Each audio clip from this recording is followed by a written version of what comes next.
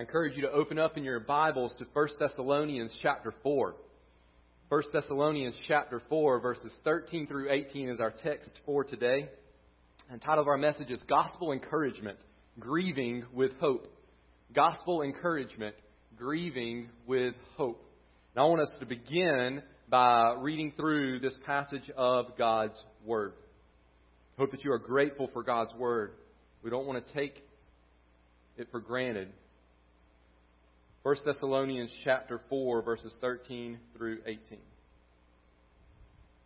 The Word of God says this, "But we do not want you to be uninformed, brothers, about those who are asleep, that you may not grieve as others do who have no hope. For since we believe that Jesus died and rose again, even so through Jesus God will bring with Him those who have fallen asleep. For this we declare to you by a word from the Lord, that we who are alive, who are left until the coming of the Lord, will not precede those who have fallen asleep. For the Lord Himself will descend from heaven with a cry of command, with the voice of an archangel, and with the sound of the trumpet of God.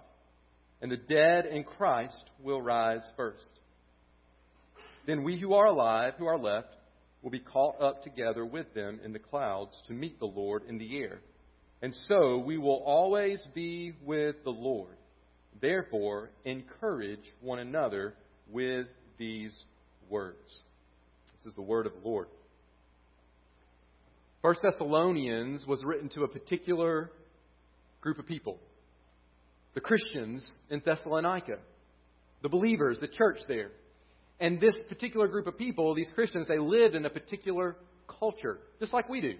And their culture was the Greek and the Roman culture. And this culture, like all other cultures, had its own philosophy regarding death. Its own set of beliefs and worldview about death. I want to read you 4 short statements.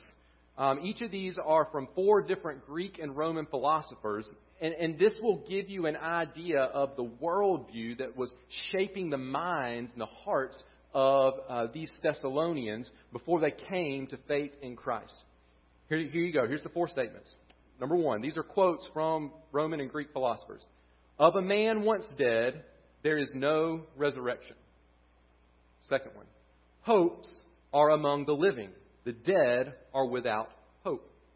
Number 3, "Suns may set and rise again, but we, when once our brief light goes down, must sleep an endless night."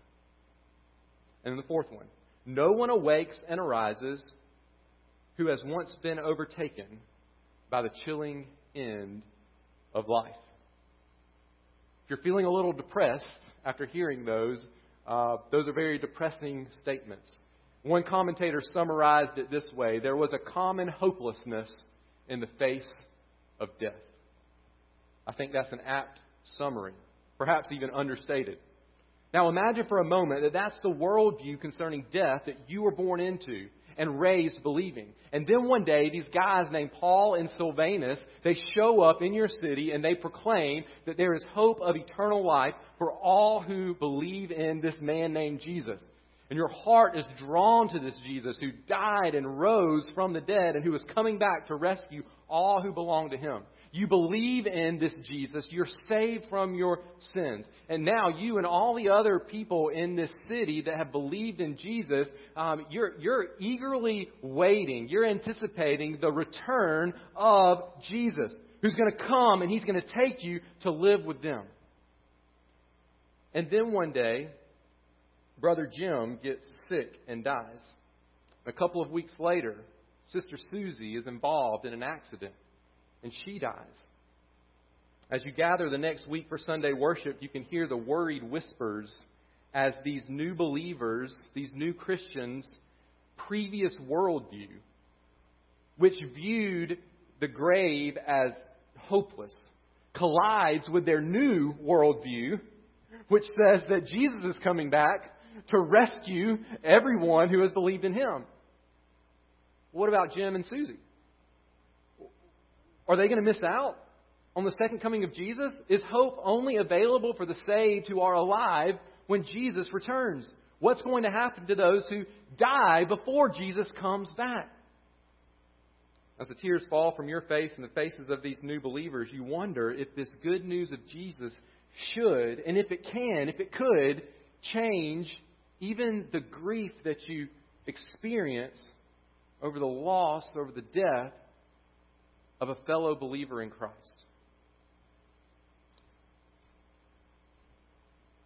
What about you? Perhaps it's been not too long, perhaps it's been a long time since you stood over the grave of a beloved brother or sister in Christ. As the tears filled your eyes, you began to wrestle with the good news of eternal life and the pain of letting go of someone that you so dearly love. Now, we know that the good news of Jesus is a message of hope, but can that hope infiltrate our grief? Can the gospel transform our grief in the face of death? Are there gospel truths that we can cling to when a fellow believer breathes his or her last breath? Does the gospel provide any encouragement as we consider those believers who die before Jesus comes back to take us to live with Him? Our passage today answers those questions with a resounding yes. Yes. Church, because of Jesus, we can have hope in the face of death. Because of Jesus, we can have hope in the face of death. Now, Paul and Silvanus, they showed up, they preached the gospel, some were saved, but then they moved on to another city. But they hear, probably through their friend Timothy, who we learned back in chapter 3, went and visited the Thessalonians and then came back and reported to Paul how they were doing. They probably learned through Timothy that some of the believers there were slipping into hopeless grief over the death of their brothers and sisters in Christ. And so Paul and Silvanus and Timothy, they're burdened for the Thessalonian believers. They want them to think rightly about their brothers and sisters in Christ who have died so that they will grieve appropriately over their deaths. And I want you to notice with me this morning 4 truths that should lead us to grieve with hope over the death of a brother or sister in Christ, and even lead us to face our own death with hope as followers of Jesus. The first truth is this. It's very simple, but it's awesome. Our hope transforms our grief. Our hope transforms our grief. Now, Paul opens this section of the letter with these words, but we do not want you to be uninformed, brothers, about those who are asleep, that you may not grieve as others do who have no hope. It's verse 13 there. That's how he opens this passage. Now, this verse sets all that he's going to say up by telling us 3 things. First, in this verse, he tells us that the Thessalonian believers need to learn something. There's some information they need. They were uninformed regarding a matter of theology, a matter of doctrine, and Paul implies that this wasn't good. He wants them to be informed, not uninformed. It's good to be informed. I remember when I was a kid, I decided one day that I was gonna surprise my dad when he came home from work by having some firewood already split. And so I got the axe and I went outside and I went to work and I swung that axe and I swung that axe and I swung that axe, and 30 minutes later I was still looking at the same log and I was really sad, and I hung my head and I did the walk of shame and I went inside and I waited for him to come home. When he came home, I told him what happened. And this is a true story. I told him what happened, and he said, let's go outside and let's look at this log. And there lays this log with a bunch of axe marks in it, and it isn't any closer to being split than when I started swinging that axe. And he looked at me and he said, son, you can't split a piece of sweet gum with an axe. I said, what? He said, that right there is sweet gum. And he said, you can't split it with an axe. He said, you will be here all day. He said, there's certain kinds of wood that you can split easy with an axe, and there's certain kinds it's not even worth trying. It would have saved me not only some sore hands, but really a defeated and hurt sense of pride if I had known that information ahead of time. Listen, Christianity is a belief system which informs and shapes our minds. We must think as Christians. And we must think rightly, as we're going to see the ignorance of the Thessalonians. Now, they're new believers, and they didn't have 1 Thessalonians yet until Paul wrote it to them to know. But their ignorance was robbing them of a joy which was uniquely theirs as believers in Christ. Unfortunately, I think too many Christians today are lazy with our minds. We're lazy sometimes with our minds. We would rather stare mindlessly at a screen, indulging our urge for entertainment, than gaze deeply into the things of God through the study of His Word. And the unfortunate result of that is that when we fail to inform our thinking with biblical truth, we find ourselves facing trials and decisions and circumstances in life ill-equipped to think rightly and therefore respond appropriately as followers of Jesus. And here's what ends up happening. We end up robbing ourselves of the joy and peace that comes when we view our lives from God's perspective. I said three things in this first verse. The first is they need to learn something. Second, we go ahead and we kind of start to figure out what they need to learn. It says that he's going to talk about those who are asleep. They're uninformed about those who are asleep. The Thessalonians were confused about believers who had died. That's what that word sleep means here. It's used to refer to death. Paul uses it 3 times in the first 3 verses of this passage. We know that he's not simply talking about somebody who's just taken a nap. He's actually talking about death when he uses the word sleep. One, because this word is used at other places in Scripture to refer to death. But also, looking at the context here, this passage would make no sense if they're just taking a nap. No one grieves over someone taking a nap. Okay? No one grieves because somebody is simply asleep. Also, we see here in verse 15 that he contrasts being asleep with being alive. And then in verse 16, he switches from the word asleep to the phrase dead in Christ. So he actually uses the word death later. So when you see the word sleep or asleep in this passage, think death. And by the way, our word cemetery comes from this Greek word meaning asleep. The cemetery, it means a place of resting, a place of sleep.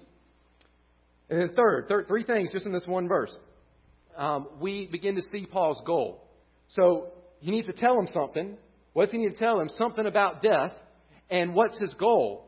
The result of the Thessalonians becoming informed regarding those who have died should be that they will grieve differently than the world around them. They will grieve differently than the world around them. I want you to notice what Paul says at the end of verse 13. He says, that you may not grieve as others do who have no hope. Paul doesn't just simply want to give them some information just so they can take a theological test and pass it. He wants us to shape and form and transform their lives, specifically grief in the face of death. There are some in our world who grieve without hope, and there are some who grieve with hope. What's the difference? Well, church, the difference is belief in Jesus Christ, who died and rose again. Salvation through belief in Jesus. Remember who Paul is writing to, the church of the Thessalonians, those chosen by God, those who received the gospel as the Word of God, those who turned from idols to serve the living and true God and to wait for His Son from heaven, whom He raised from the dead, Jesus who delivers us from the wrath to come. Is what he said at the end of chapter 1. And so not only have their hearts been transformed, not only has their final destination been transformed, but Paul's going to say, listen, even the way you grieve right here on this earth has been transformed by the gospel. Already in chapter 4, Paul has been teaching the believers how their lives are to look different than the world around them as they pursue sexual purity, as they pursue brotherly love. And now here's another way that we're to be set apart from the world around us as Christians. Brothers and sisters, one of the ways that we're to look different than the world around us is in the way that we grieve the death of a brother or sister in Christ. While the world would grieve with hopelessness, we grieve with hope. The gospel gives us a sure hope, and that hope transforms the way that we grieve. And that's just all in one verse. Just the introduction to this passage, just verse 13. Now we got to get into the fun and glorious details. What were they to think concerning those who had died? Well, according to chapter 5, if you jump ahead, you'll see that the Thessalonian believers had been taught that Jesus was coming back. They were informed of that. And that was really what was presenting the difficulty. They knew Jesus was coming back. The question was, is He just going to come back for those who are alive? We're going to be waiting. We're going to be looking for Jesus. But what about those who are in the grave? Would the believers whose bodies were there in the graves miss out in some way when Jesus came back? That's what they were wrestling with. And so to answer this question, Paul first looks back to the first coming of Jesus. Then he looks ahead to the second coming of Jesus. Truth number 2 is this. Our hope, church, is rooted in Jesus' past defeat of death. Our hope that transforms our grief, is rooted in Jesus' past defeat of death. We see this in verse 14. Here Paul just jumps into informing the Thessalonians by going back to the first time Jesus came.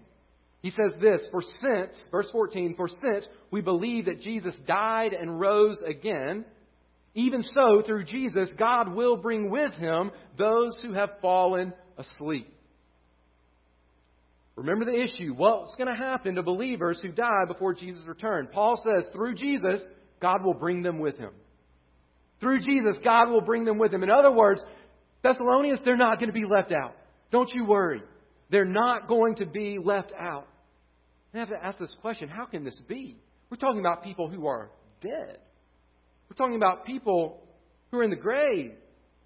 How can people who have died, whose bodies have been buried, get to be a part of the return of Jesus? The answer is because Jesus died and rose again. The answer is because Jesus died and rose again. That's it. That core gospel truth that Jesus came and did what no human could ever do, defeat death. That is the root of our hope as believers in Christ. Because the grave was not the end of Jesus. The grave is not the end for all who believe in Jesus.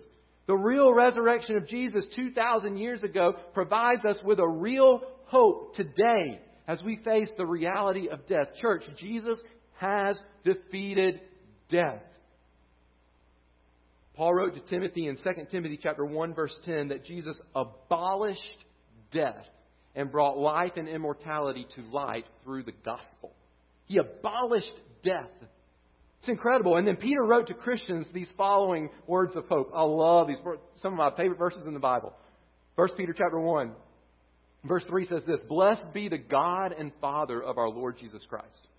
According to His great mercy, He has caused us to be born again to a living hope through the resurrection of Jesus Christ from the dead." Friends, Jesus has conquered the grave. Can somebody say amen? He's conquered the grave. He has. His death provides sufficient payment for our sins, and His resurrection means that the grave is not the end. Our hope is rooted in Jesus' past defeat of death. But now Paul turns from looking at the past to looking at the future. And this passage just gets more glorious and more glorious. Truth number 3 I want to share with you is this. Our hope anticipates Jesus' future return to gather all believers, both the living and the dead. Our hope is rooted in the past, but it also anticipates. It looks ahead. It looks forward to, with eagerness, Jesus' future return. He's coming back to gather all believers, both the living believers and the dead believers. In verses 15 through 17, Paul speaks in greater detail of the future event, as he's already mentioned several times in this letter. And that future event is the second coming of Jesus. He's already used this exact word, this word coming, twice in the letter, and he's going to use it again before the letter is over. If you'll recall back in chapter 2, verse 19, you can look back there and you can see that he speaks of the coming of Jesus. And then in chapter 3, verse 13, Paul spoke of the coming of Jesus. He speaks of it here in chapter 4. And then in chapter 5, towards the very end of the letter, he's going to speak once again of the coming of Jesus. One of the main themes of 1 Thessalonians. Now, remember the question Paul seems to be addressing. What about the believers who died before Jesus comes back? Will they be left out in some way? As he looks ahead to the second coming of Christ, Paul gives a quick answer in verse 15, and then he zooms in and gives even more detail in verses 16 and 17. Verse 15 says this, "For this we declare to you by a word from the Lord." That ought to make us perk up and listen. "For this we declare to you by a word from the Lord, that we who are alive, who are left until the coming of the Lord, will not precede those who have fallen asleep." Now think about that. What's Paul saying there? They're wondering about the dead in Christ, those who have died but have believed in Jesus. What's he saying? Not only will those believers who have died before Jesus returns not be left out when Jesus returns, they will precede, or they will go before those who are alive. In other words, dead believers will be gathered to Jesus before living believers when Jesus returns. Now, as we look at Scripture, I don't think there'll be much time in between those. But notice the hope that he's giving them. Think about the hope this would have brought to the believers in Thessalonica who were mourning the death of at least one, but possibly multiple brothers and sisters in Christ.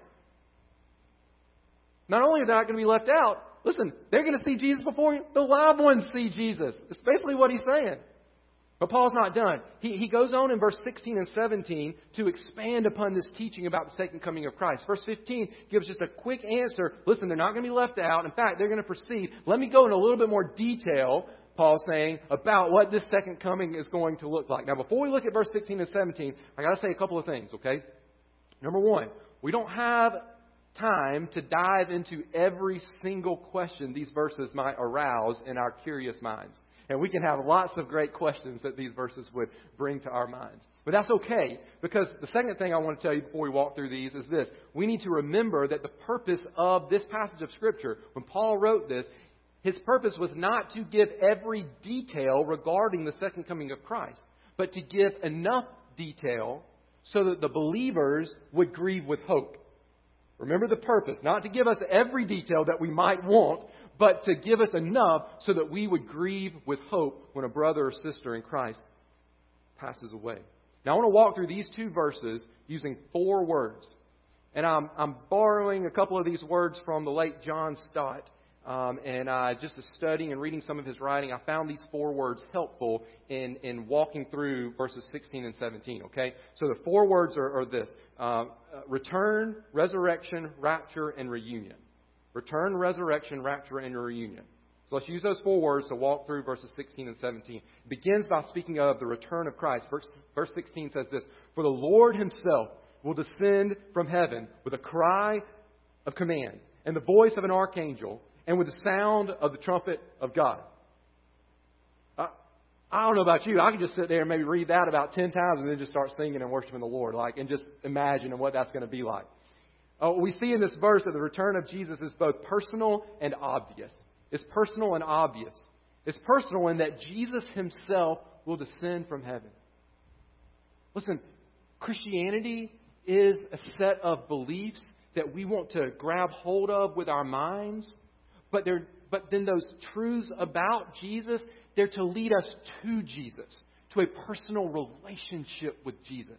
Jesus doesn't just send down from heaven just some facts about himself and says, read and memorize these things. He says, I want to have a relationship with you. And so he came the first time so that he could die for our sins and rise from the dead. But listen, when he comes back, he's not just going to send somebody on his behalf. He's not going to send one of the angels on his behalf. He's coming. Why? Because he loves you and he loves me. He's coming to get those who belong to him. Just think about it. Jesus, born of the Virgin Mary, a carpenter's kid in Nazareth, calling disciples, healing the sick, calming the storms, casting out demons, rebuking the Pharisees, teaching about the kingdom of God, dining with sinners and then dying for sinners, nailed to a cross, risen from the dead, and then ascended to sit at the right-handed throne of God. That Jesus descending for you and for me.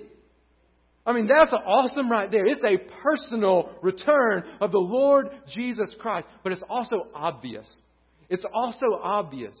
The first time Jesus came, he entered the world mostly unnoticed, except by a very blessed group of shepherds, right?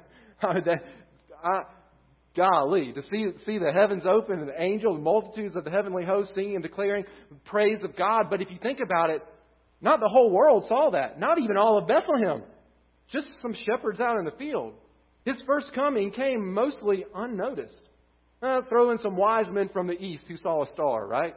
But that's about it. But when he comes back, church, it's going to be with a cry or a shout of command, with the voice of an archangel, with the sound of the trumpet of God. Friends, we don't know exactly what that's going to look like or sound like, but I think it's safe to say that there will be no doubt, at least for believers, all believers, what's taking place. I don't know what the cry of command or the voice of an archangel or the sound of the trumpet of God is going to sound like. I don't know what Jesus will look like, other than he's going to have some scars in his hands and in his feet and in his side where he died for our sins. But I do know this, that whatever he looks like and whatever that moment sounds like, when the King of Kings and Lord of Lords steps out of heaven, brothers and sisters, we're not going to be speculating. We're going to be rejoicing that Christ has returned for you and for me. Well, what's going to happen when he returns? Well, that leads us to the second and third words. He paints an incredible picture of what it's going to look and sound like. But what's actually going to happen when He comes back? Second and third word. Second word is resurrection. We see this at the end of verse 16. Paul writes, "And the dead in Christ will rise first." The dead in Christ will rise first. Here Paul confirms what he said back in verse 14 and 15. Those who are alive will not precede those who are asleep. But because Jesus died and rose again, all who have died believing in Him will one day rise as well. Do you remember Jesus' words that He spoke to Martha when her brother Lazarus had died? Do you remember what He said? He said, "Your brother will rise again." She responded saying, "Yes, I know that He'll rise again on the last day." She believed in a future resurrection. But then He clarifies it for her. He says this. He says, "I am the resurrection and the life. Whoever believes in Me, though he die, yet shall he live." And then what does Jesus do? He cries out with a command, "Lazarus, come forth." And what happened? Lazarus got up out of the grave and he walked out. "I," Jesus said, "am the resurrection and the life." Listen, when Jesus shouts the cry of command, the dead in Christ will rise. In fact, the resurrection of dead believers was foreshadowed in a really unique way that sometimes maybe we don't think about. We read over this verse very quickly. When Jesus rose up from the dead, when He Himself rose. If you go to Matthew's account of the crucifixion, this is even before He gets to the resurrection. Matthew says this, Matthew 27, "The tombs also were opened, and many bodies," this is when Jesus died, "and many bodies of the saints who had fallen asleep," there you go, there's the word asleep being used for death, "were raised, and coming out of the tombs after His resurrection, they went into the holy city and appeared to many." When Jesus died and rose up from the dead, a lot of graves opened up around Jerusalem, a lot of believers, those who had faith in the Lord, and they were resurrected. They were walking around Jerusalem. He foreshadowed the coming resurrection. Listen, Jesus' resurrection caused the resurrection of believers. And the point here is that the dead in Christ will rise, and they will rise first. Which, remember, going back to the question that's plaguing the Thessalonians, they're not going to miss out on anything when Jesus comes back. They're actually going to rise first. But what happens second? This gets to the third word. We had return, we had resurrection, now we have rapture. Notice verse 17. "Then we who are alive, who are left, will be caught up together with them in the clouds to meet the Lord in the air." Again, this was just one of those passages where for time's sake, we got to keep going, but it's just so tempting just to want to camp out and just spend some time just meditating on and thinking about these incredible words. One theologian said that this word translated "caught up," it might be translated different ways in your translations. He defined it this way: a sudden and forcible seizure, an irresistible act of catching away due to divine activity. You know, when I think about that definition, it's a little cumbersome. And what it makes me realize is even for this guy who's a Bible scholar, he can't really put into great words what this is going to be like. We just don't know exactly what it's going to be like. But it is this kind of snatching up or catching up. The Latin word that's used to translate this Greek word is the word from which we get the word rapture.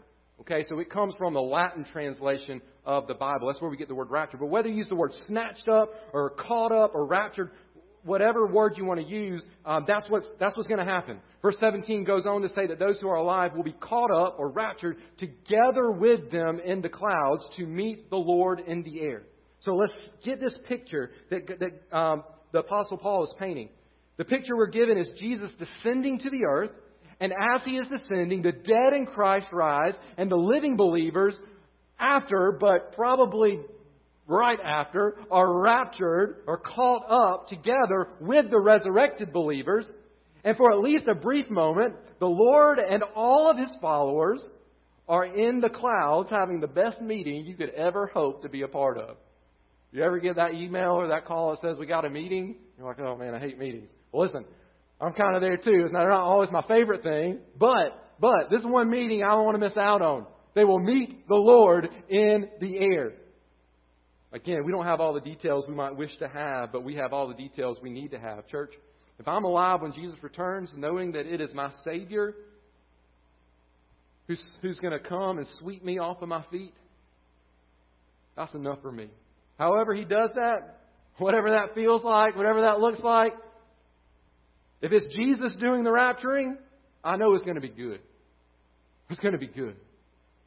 I do want you to notice two details that we're given here. The word clouds and the phrase in the air. The reference to the clouds should come as no surprise. For one thing, clouds are often used in Scripture as kind of a symbol, representation of the presence of God. But it should also make us think back to both Old Testament and New Testament prophecies of the coming Messiah King, as well as to Jesus' ascension back to heaven after His time on earth was over. Let's go back to an Old Testament prophecy. Daniel chapter 7, verse 13 says this, I saw in the night visions, and behold, with the clouds of heaven there came one like a son of man. And he came to the Ancient of Days and was presented before Him. So here's the Son of Man coming on the clouds of heaven. Now let's go to a New Testament prophecy. This is actually Jesus prophesying. In Mark chapter 13, verse 26, Jesus said, and then they will see the Son of Man coming in clouds with great power and glory. And then let's jump ahead a little bit to when Jesus actually ascended back to the Father after His resurrection. Luke records this in Acts chapter 1, verses 9 through 11. And when He, Jesus, had said these things, as they were looking on, He was lifted up, and a cloud took Him out of their sight. And while they were gazing into heaven, the disciples, as He went, behold, two men stood by them in white robes and said, Men of Galilee, why do you stand looking into heaven? This Jesus, who was taken up from you into heaven, will come in the same way as you saw Him go into heaven. How did He go? He went on clouds. How is He coming back? Coming in the clouds. But I also want you to look at the second detail, in the air. I think this is it's incredible. It's awesome. It's neat. There's more behind this phrase, in the air, than just simply the location of this glorious meeting between the Lord and the saints. The air is referenced in Scripture as Satan's territory. The air is referenced as Satan's territory. Ephesians chapter 2, verse 2 describes Satan as the prince of the power of the air. The prince of the power of the air. And so, get the picture. Get it here. See it.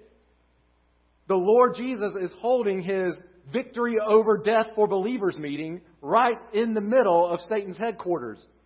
Think about it like a winning football team having their victory celebration in their opponent's locker room. How's that for in your face?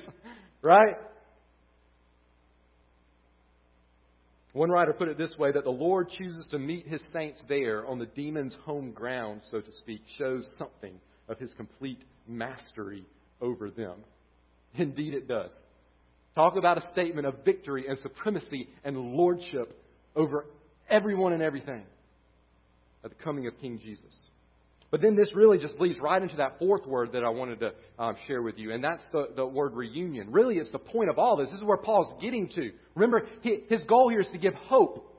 His goal is to give hope to these believers who are mourning and grieving the death of their brothers and sisters in Christ. Reunion. The end of verse 17 gives us the result of Jesus' return and the resurrection and the rapture of believers. And so, verse 17 says, we will always be with the Lord. Now remember the context. Believers grieving the death of fellow believers, wondering what the future holds for them when it comes to the return of Jesus. Are they going to miss out on the second coming of Jesus? If I'm alive when Jesus returns, will He take me but not them? That's what they were wrestling with. And Paul's answer, which should transform our grief from hopeless grief into hopeful grief, is this: we will always be with the Lord. We, meaning believers who die before Jesus returns, and believers who are alive when Jesus returns, will always be with the Lord. Many will be resurrected, the dead in Christ. Some who are still alive, they're going to be raptured. But at the end of the day, and for every day thereafter, we will be together and we will be with the Lord. Church, this is the climax of Christianity. To be with the Lord. Once again, we're not given all the details we might wish to have regarding what it's going to be like to be with the Lord, but we know all we need to know to quiet our hearts in the midst of the trial of death. The grave is not the end, for we will be with the Lord. Now, it's not wrong for us to examine Scripture and learn all that God has revealed to us concerning the end times and eternity, but all If you think about it, all other details of our existence after this life are rendered nearly irrelevant in light of the revelation that we will always be with the Lord. Here's what I mean by that. At the end of the day, my curiosity is satisfied just knowing that I will be with Jesus. Just knowing that I will be with Jesus. Friend, if being with Jesus is not the longing of your heart, then your heart does not belong to Jesus. This is what being saved, this is what being a Christian is all about. Being reconciled to the God who made us, forever living in His presence, though we deserve to forever be rejected from His presence. When God created humanity, we had a perfect relationship with God. God dwelled in the garden with Adam and Eve, but sin destroyed that relationship. Adam and Eve were kicked out of the garden, which meant they were kicked out of God's presence. And they tried to cover their guilt, but they couldn't, and neither can we. But God sovereignly and graciously sent a man born of woman to endure the punishment of God's rejection by dying in our place and to defeat death by rising from the dead. And this man is Jesus, the Son of God. He came and He died on a cross. And as He hung there, enduring the wrath of God, do you remember one of the things He said? He cried out, my God, why have you forsaken me? And then He died and was buried. But on the third day, He rose from the grave. What's all that mean? Friend, it means that Jesus endured separation from the Father so that you could enjoy His presence. That's what happened on the cross. Jesus endured being separated from the Father so that we wouldn't have to, so that we could enjoy His presence. Jesus was rejected so you could be accepted. Jesus came the first time to do everything necessary to secure a place for every believer at this glorious reunion when He returns. Listen, the best thing for us as humans is to be with the God who made us. Sin separates us from that God, but Jesus destroyed. He abolished that separation. The question is this: do you believe in Him? Do you trust in Jesus to satisfy the longing of your heart, to be rescued from your sin? If you do, then you can grieve with hope the death of fellow believers. If you've not believed in Jesus for salvation, you need to. You need to. And you can do so today. Listen, when Jesus returns, He's not going to gather believers and potential believers. He's just going to gather believers. That is those who have already believed in Jesus, not those who are still thinking about it. But before we close, we've got to look at this last verse, verse 18, and it gives us the fourth and final truth I want to share with you. And this is really just the conclusion. This is where Paul's been leading this whole time. Fourth and final truth is this: our hope helps us encourage one another as we face death. Church, our hope, it allows us, it helps us to encourage one another as we face death. Remember the context. How do we as believers face the death of fellow believers? We grieve with hope. Paul says in verse 18, therefore, in light of all this that I've said, therefore, he gives a command: encourage one another. Encourage one another with these words. Paul doesn't just want to encourage the believers. He wants the believers in the church at Thessalonica to encourage one another. He has informed them of the truth that transformed their grief, and now he wants them to take what they've learned and encourage one another as they face death as believers in Christ. And so, church, don't keep this hope to yourself. Don't let Jesus' past defeat of death and His future return to raise the dead in Christ and rapture believers who are alive, don't let that serve to comfort just you. You encourage one another with these words. It's not just my job as a pastor. It's all of our roles to encourage one another. You know it. You know it now. You have the information. So let's speak the hope of the gospel to grieving brothers and sisters in Christ. When someone dies who is a believer in Christ, God wants you to grieve with hope. And He wants you to help your brothers and sisters in Christ grieve with hope as you cling to the gospel and speak gospel encouragement to one another. Can I just throw this in there too? While we're at it, let's make sure we speak this hope of the gospel to those who don't know Jesus as well, so that they too can be a part of having a hope that extends beyond the grave.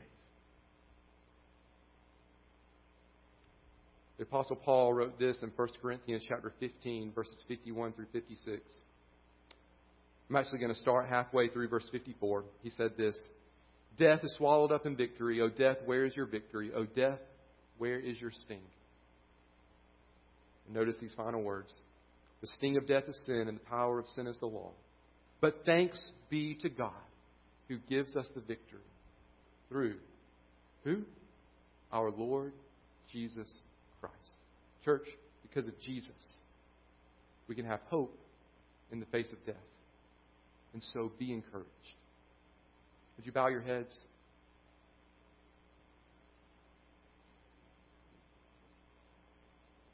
Heavenly Father, would you help us to take this moment to reflect on your word and the hope that we have.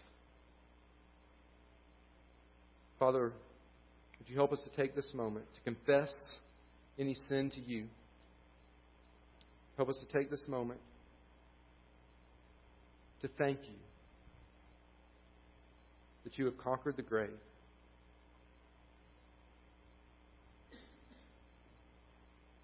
Father, in this moment, would you encourage our hearts